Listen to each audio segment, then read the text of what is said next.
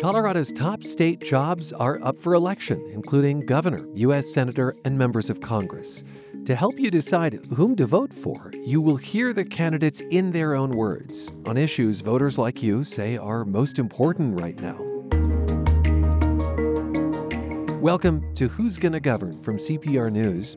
This episode, Heidi Ganahl. She's running for governor. Currently, Ganahl is the only Republican in a statewide elected office as a CU regent. She's also an entrepreneur. We interviewed her September 29th.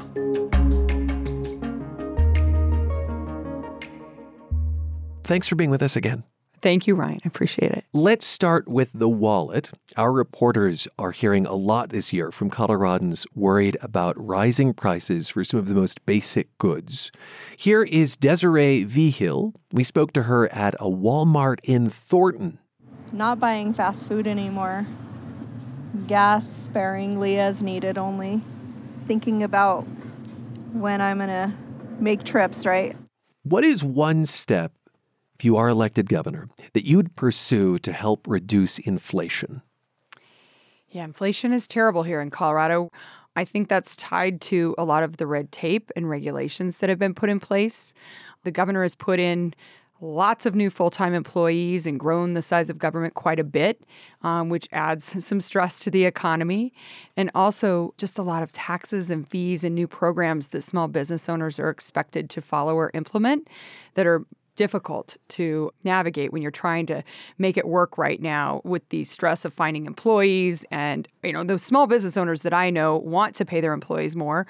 They want to find employees, which is challenging right now.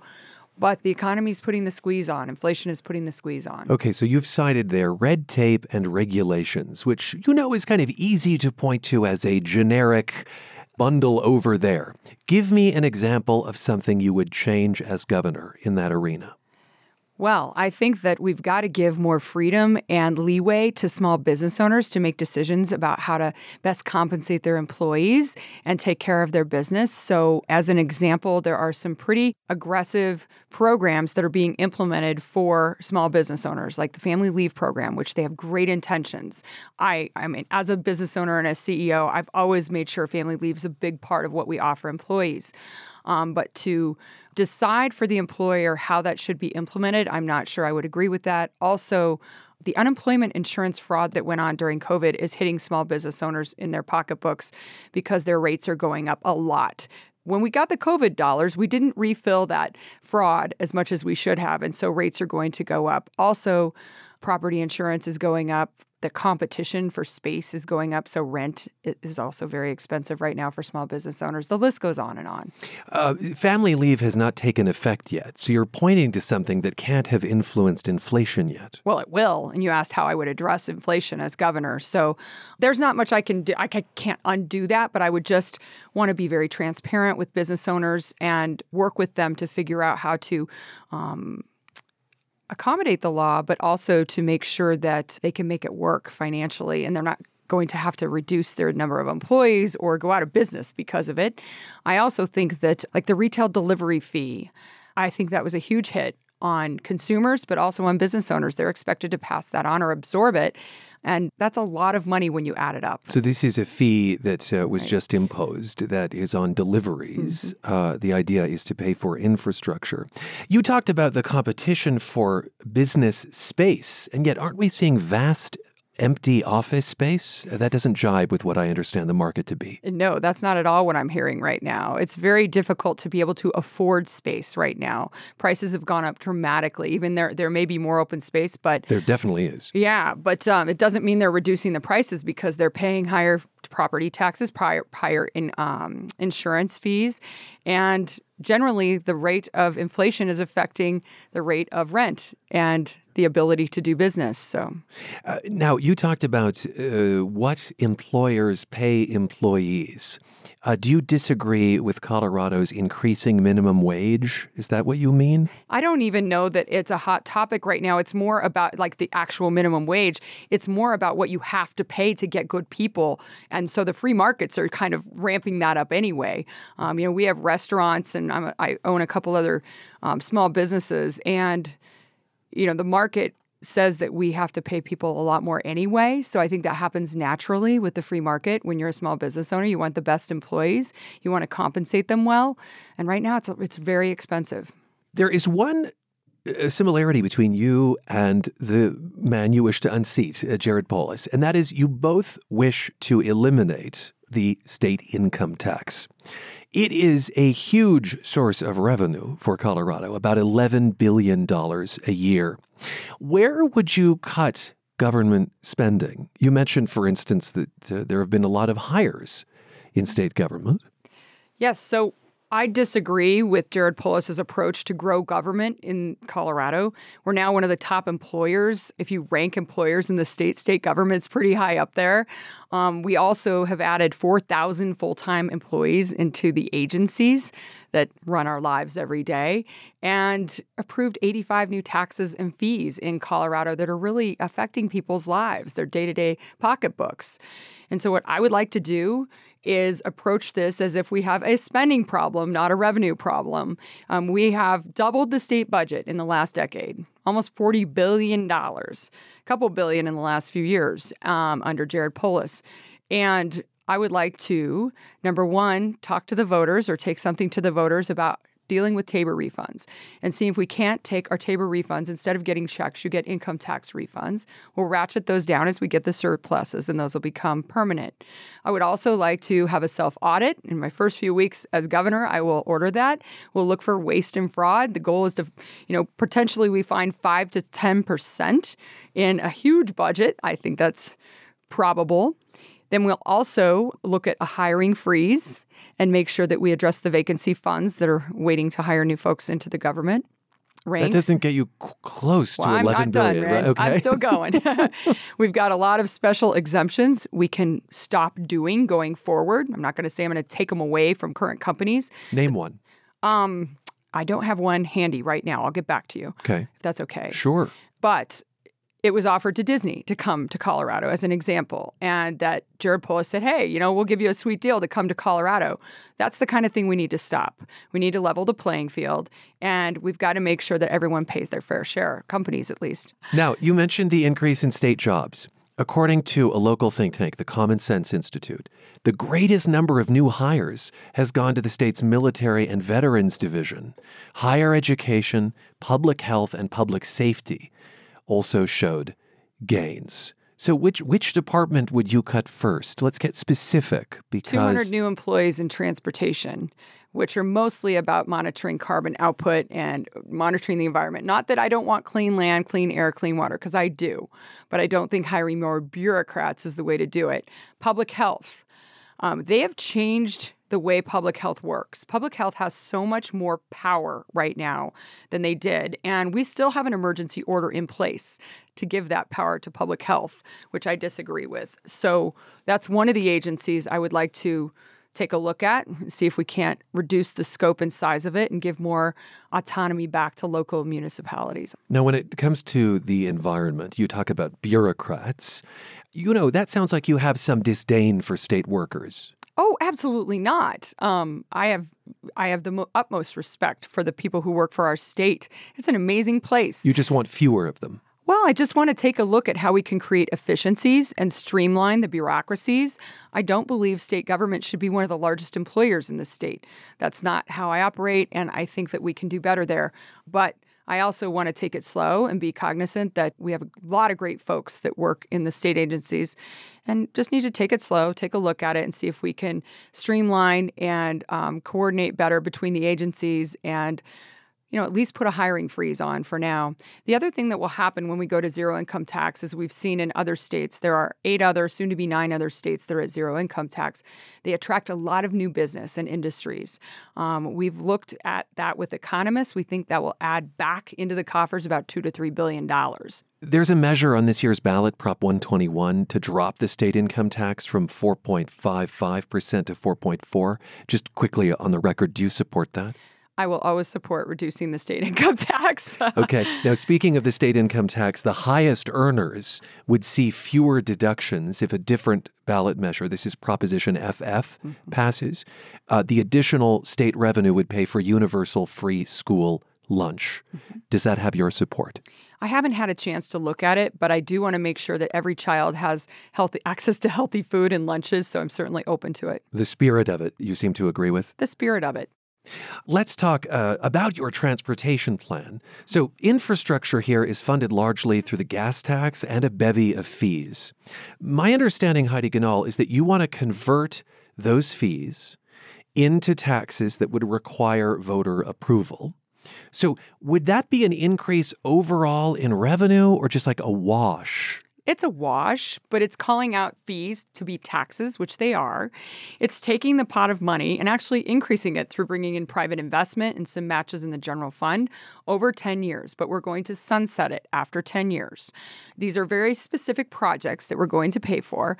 I think once we're transparent with them about how the taxes work, where the money's going, my idea is to take it to the voters and say, here's a list of specific projects that transportation experts around the state have said are fair as far as mapping out the entire state and where we can reduce congestion. And one of the things that we all care about is the environment, the ozone, the smog that layers over our city.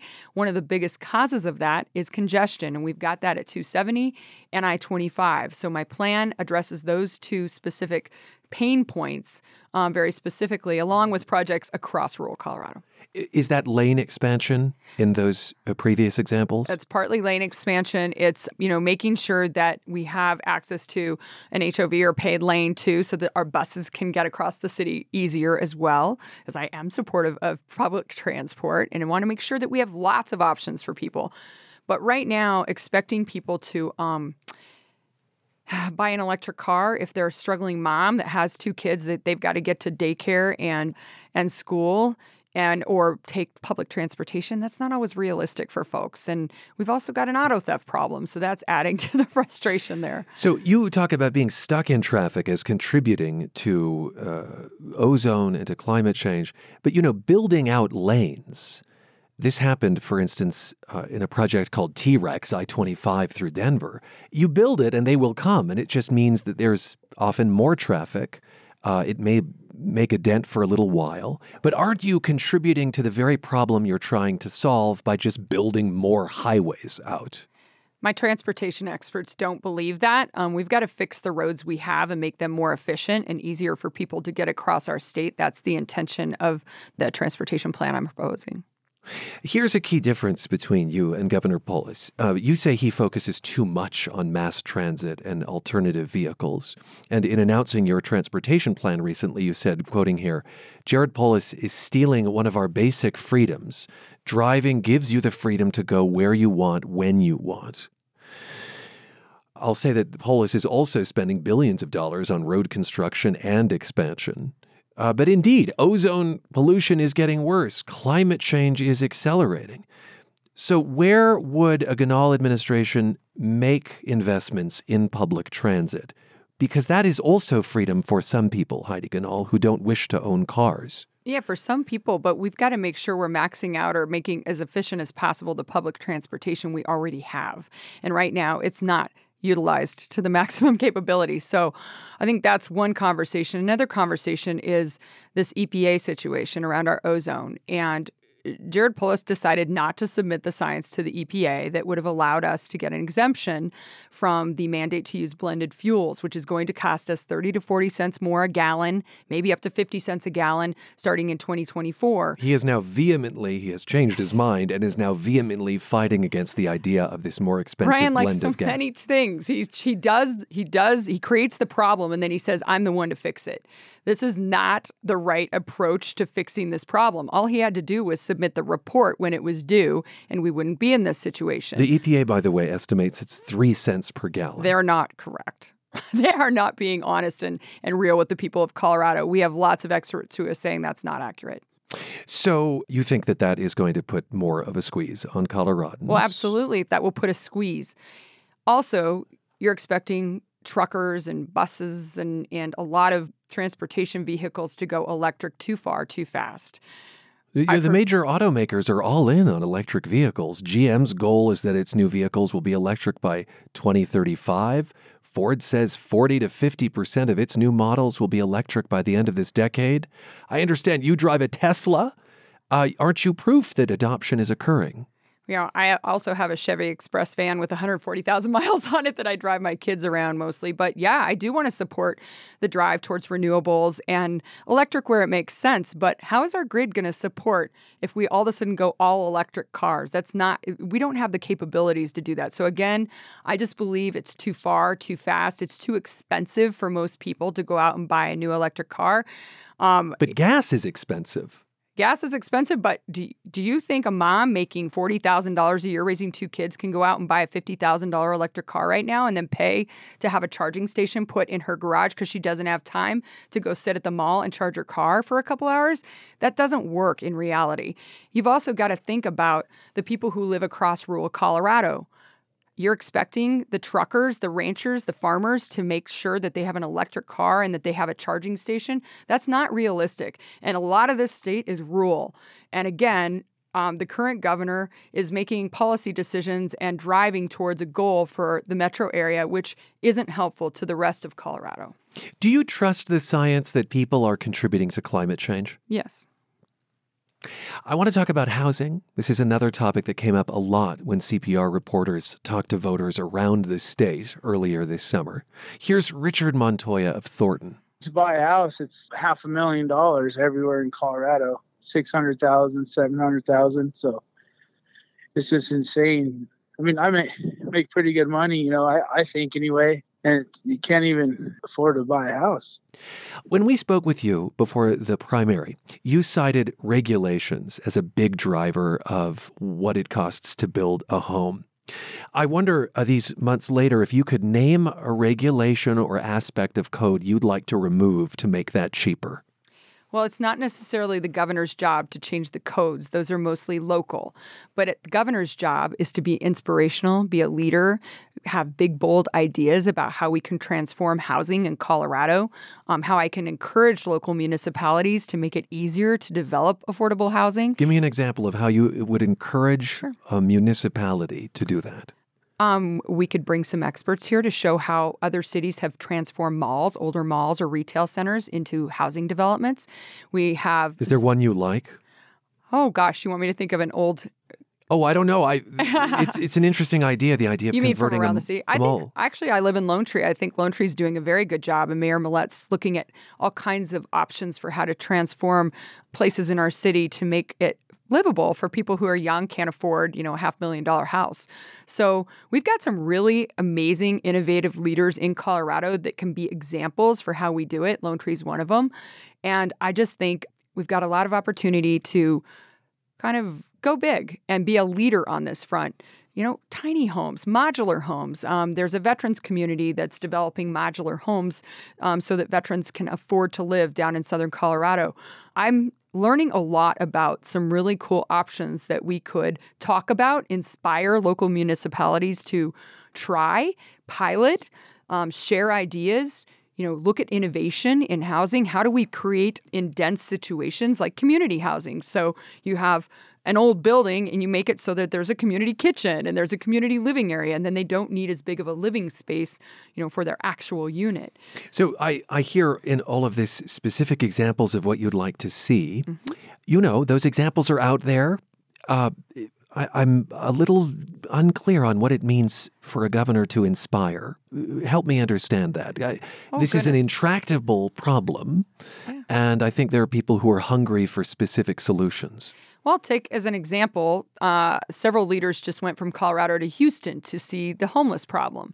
They're doing the same thing. They're trying to find solutions that work around the country.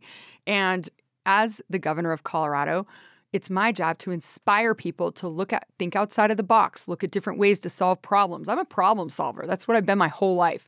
And I do big things. Would you put money along with this? For instance, you explore the mall route and here's some state funds. Perhaps for a pilot program or to incentivize a community to try something new.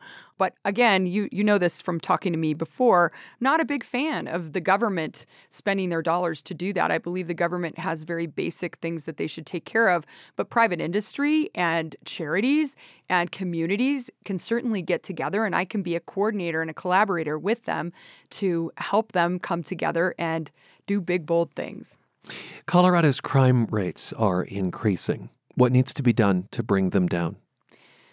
Well, there are a few bills that have been problematic to crime in Colorado and fentanyl. One was, of course, decriminalizing fentanyl, and we can have compassion for addicts, but also make sure that fentanyl, which is a poison that's destroying our community, is addressed. And we've got to give law enforcement and ICE agents the ability to stop the flow of fentanyl across our southern border of Colorado. They are telling me directly that their hands are tied. They can't do a whole lot. They can't coordinate when they know who a drug dealer is or a trafficker. The other thing we've got to do is have new leadership, I believe, in some of the agencies and on the parole board that actually that want to go more tough on crime. And it's pretty easy to stay out of jail right now, whether it's the PR bonds or this catch and release attitude or mentality about the current administration. We just have very different ideas about how to solve this problem, but it's one we've got to take head on. I mean, we're number one in all the wrong things, whether it's bank robberies, property crime, auto theft. It's the number one issue I hear around the state, not just in Denver, but all over Colorado. The Colorado legislature passed a major criminal justice reform bill 2 years ago. Among other things, it requires law enforcement officers to wear body cameras, changes the actions they can take during protests, allows officers to be sued individually for misconduct. In your opinion, did that law go too far? From speaking with law enforcement leaders, parts of it they believe are good. Other parts make it very, very difficult to recruit and retain talent in law enforcement. And that's a huge struggle right now. So I don't believe anyone's actually been sued yet or had a successful lawsuit on that front. But I think it's a very concerning trend to start allowing the public to sue individual officers. I believe most of the officers have good hearts. They're trying to do their best to protect us and our communities. Are there some, bad folks? Yes. And there are other ways to deal with it besides taking immunity away from all officers. I don't believe that's the right approach. And neither did they. They said it's very difficult to get people to want to be a law enforcement officer now. It sounds to me that in a Gnal administration, law enforcement would very much have your ear. Law enforcement would, but also communities. I want to repair the damage that's been done, this rift in some communities where they don't trust law enforcement and law enforcement is, worried about their relationship with the community. But the provision you just cited was intended to do just that. I just disagree with the approach. Let's talk about COVID for a moment. President Biden recently said the pandemic is over. Do you think that's right? Well, I don't think COVID's going away anytime soon. We've got to be cognizant of it and aware when we have outbreaks. But I do think that the emergency orders, the mandates, the quarantines, the instant rush to shut everything down, I think we can relax and not just run there as quickly. So people are exhausted. They're tired of dealing with this. It's been a long couple years. We've got a lot of healing to do. We've learned a lot about how to deal with a pandemic if it happens again. Right now, the most important thing I'm focused on is the children's mental health crisis, which we already had high suicide in Colorado before. Youth suicide in particular. Yeah, and now it's a lot worse. And Children's Hospital tells me it's getting worse by the day. They don't have the resources. They can't handle the load of children who need help. It's taking 4 or 5 months for a young person to get an appointment. We can't put that on schools. They don't have the mental health counselors to take care of this. I mean, they can help, but oh gosh, I'm really worried about our mental health care system in Colorado and our children right now. Let me point to a tension I'm hearing so that you can maybe clear it up. I hear that you want there to be more mental health support for young people. But at the beginning of this conversation, the theme was very much shrinking the role of government. So square those for me, please. Well, it's how you spend the dollars, right? It's making sure that you're investing in the right things. And I think there's a lot of money being spent on programs that aren't working, that aren't moving the needle in the mental health space specifically. Do you have an example with a lot of that? Organizations. They're very siloed, the different approaches to helping young people, but all people. And so you may have an addiction center here, another, a group of mental health professionals over here. You have a hospital over here. not a lot of coordination that I'm seeing. And I know Governor Polis has tried to address that, but it's not working the way we're doing it right now. We've got to change the way we do funding. We've got to make it outcome-based so that the goal is to get people better and not stuck in the system. I think we've got to create flexible, nimble facilities that focus on different, problems, smaller hospitals and clinics that are more nimble and flexible that can help people addressing addiction, teen suicide, et cetera. We've got to have a governor who will talk about it all the time. Like, kids, it's okay not to feel okay. Here are some resources. Here are some other kids who've been through this. A public education campaign maybe on how they can get some help. We've got the new 988 hotline and other resources. The national suicide hotline. Yeah, I just want to be a voice for children right now. One of the highest youth suicide rates is among trans youth. Yes. But you've really kind of villainized them in this campaign. Oh, my goodness. Not at all. I have so much compassion for if you're talking about trans children or grown-ups, whatever. But, oh gosh, Ryan, I care so much for all children, and I have so much compassion for children who are... Apparently you did sign on with 9PAC. No, I didn't. And 9PAC is a federal PAC. I spoke at the event about the struggles that a mom was dealing with whose daughter was assigned to a roommate that the school didn't tell her but was a biological male, and she found out only through a text from the person at the last minute. She didn't feel comfortable with that, and she was shocked that the school hadn't been forward about it. And you say biological male, that's a trans person. Well, we've got to also respect young women's ability to feel safe and comfortable in situations too. Biological women's ability to do that. So, this is all new stuff to a lot of people. We've got to work through it. We've got to be able to have brave conversations about it. And to just label someone anti-trans or, that the whole Republican Party is like that, that's not accurate at all. That's not accurate, and it's not helpful to the kids who are dealing with these situations. And guess what? We worked through it. The daughter and the young person who is trans are friends now. They're good friends. And it just took some conversations and getting comfortable with the situation. So you guys in the media have to stop this. Let's talk about abortion. You've said you would support a ban on abortion except in cases of rape, incest, and the health of the mother or fetus. You oppose a state law that protects abortion in Colorado. U.S. Senator Lindsey Graham has proposed that abortions be banned federally after 15 weeks, with the same exceptions that you support. Would you like to see a federal ban and thus removing Colorado's autonomy on this? Well, first of all, I haven't declared any statement about what I would ban or not ban. What I've said is I'm a mom of 4. I have young kids, twins that are 10 years old that were born early. I've been through miscarriages. I've been through in vitro. I've had quite a journey to building my family. I have so much compassion for women who are facing all kinds of things when it comes to building their family or not and making those decisions. Also, I am pro-life, but with exceptions for the horrific instance of rape and incest and serious health issues of the baby and mom. But what I will pledge is that any significant changes to the abortion law should go to the people of Colorado. It should be a vote to the people of Colorado. That's the right approach, and I've got to find common ground. So any change in Colorado on abortion, you want to go to the people. But can I get you on the record? That choice would be abrogated completely if the federal government put a ban in place. Would you support a federal abortion ban? I believe it's a states' rights issue. That's why I supported Roe versus Wade being turned down, because I believe it's a decision of the states. Your running mate, the man who would serve as your lieutenant governor, is Danny Moore, a business consultant and 24-year veteran of the U.S. Navy. In the past, Mr. Moore has questioned the validity of the 2020 election and Colorado's mail-in voting system.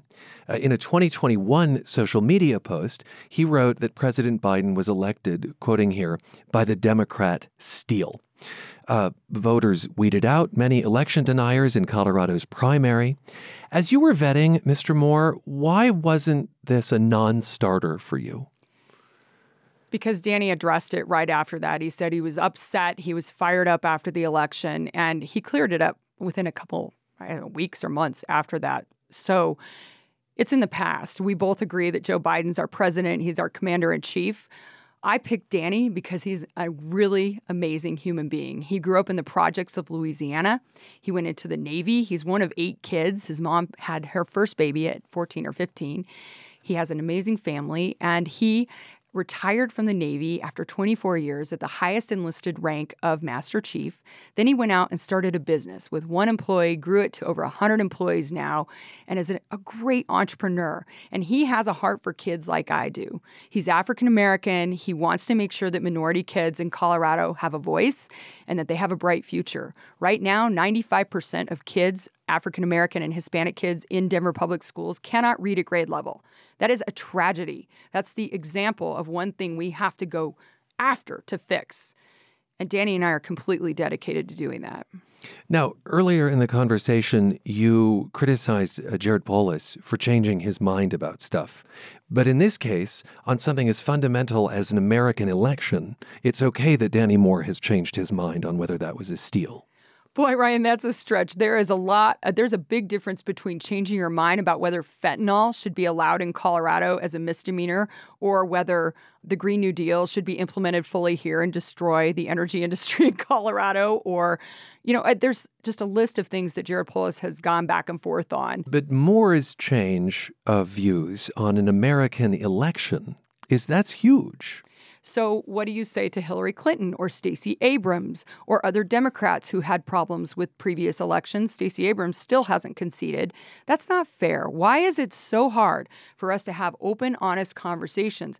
The better question, instead of, what happened in the election, is why do so many people feel uncomfortable about the elections, whether it was the 2016 election with Trump or the 2020 election with Biden? Again, this goes back to having tough conversations where we listen to people and their concerns instead of shutting them out or calling them names. That's not the American way. We have free speech in this country for a reason, and we should be able to question what the government does and how our elections are operated. We have a pretty good election system here in Colorado, but who's to say it can't get better? Who's to say we can't build trust better with the people of Colorado? That's my job as a leader. There's something you said to me in our last interview that I would like more clarity on, and it has to do with an attorney named John Eastman. While you were regent, CU named him a visiting professor of conservative thought. Eastman was also a legal advisor and key player in President Trump's attempt to overturn the 2020 election. He left CU shortly after the insurrection.